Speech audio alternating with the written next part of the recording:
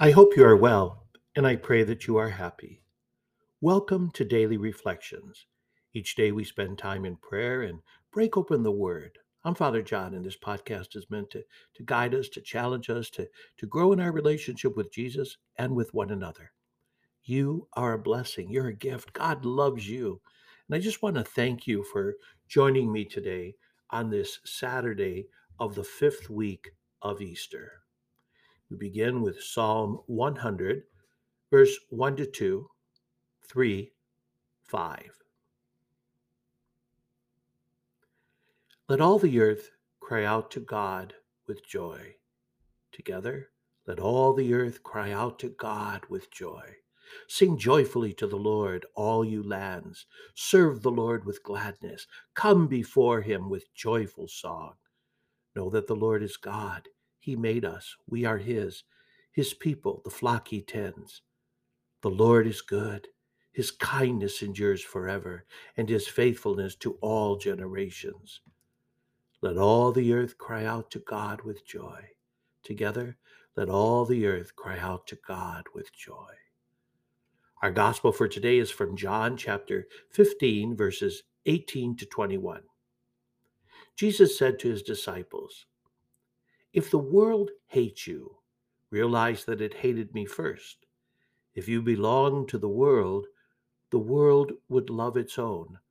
But because you do not belong to the world, and I have chosen you out of the world hates you. Remember the word I spoke to you? No slave is greater than his master. If you persecuted me, they will also persecute you. If they kept my word, they will also keep yours. And they will do all these things to you on account of my name, because they do not know the one who sent me." Today we hear Jesus say, if the world hates you, hates, realize that it hated me first. Hated. If you belonged to the world would love its own. But because you do not belong to the world, and I have chosen you out of the world hates you. Hates. Now, what do you mean, I do not belong to the world? I'm here in Oregon, working, eating. My friends, Jesus is using world here to refer to those who reject him and to will persecute him and will persecute everyone who follows Jesus, who commits themselves to Jesus. That includes you and me. Think about it. Disciples of Jesus, they stand for things that the world hates. We stand for life from womb to tomb. That means we stand against murder from womb to tomb. We welcome every person as God's child, no matter the background, the culture, the walk of life. We stand for respect for all of God's creation. We stand for respect of the elderly. We stand for respect for women. We stand for many things that the world opposes. And most of all, we stand for Jesus above everything else. Jesus is the truth. And in this truth, my brothers and sisters, we come to know that our lives are more precious than what this world has to offer. Know that belonging to the truth, you will begin to focus on doing honest work in Jesus' name.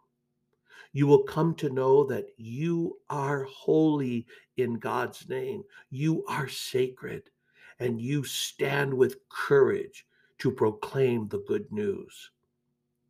We do not belong to the world. We belong to Jesus.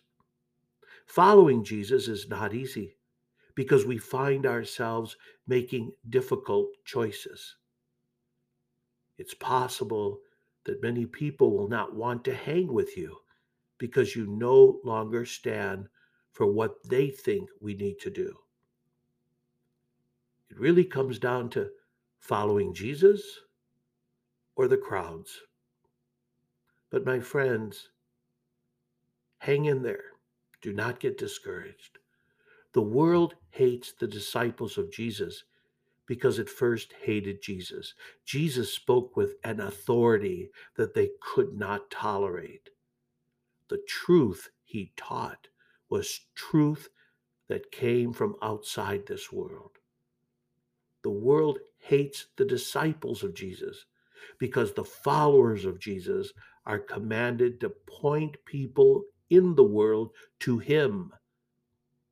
And when Christians do this, people in the world are faced with the same challenge. They must either decide to be for Jesus and surrender to him, or they are against Jesus and reject him. Look what happened to the early Christians. Peter was thrown in jail. Paul and Silas thrown in jail. James and Stephen killed. All this because they were telling people to repent and believe in Jesus Christ. The early Christians, however, were not afraid. They were bold because they knew God's love. People tied to the systems of this world will hate you, and they're going to hate all that you believe because they refuse to believe. Jesus says, I have said all these things to you to keep you from falling away. Jesus does not want you and I to be discouraged. Jesus does not abandon you.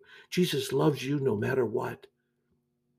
Standing in contradiction to what the world teaches is difficult, but Jesus is there with you. And in the end, it is more important to be in relationship to him than in what this world has to offer. But Jesus is saying that no matter what happens, I want you to stay vitally connected to me. You know, this brings to mind a passage in St. Paul's letter to the Romans, chapter 8, verse 31. If God is for us, who can be against us? God is for you. And even if you are hated and ridiculed for what you do, know that God loves you. God loves you. Have a great day. Be sure of my prayers.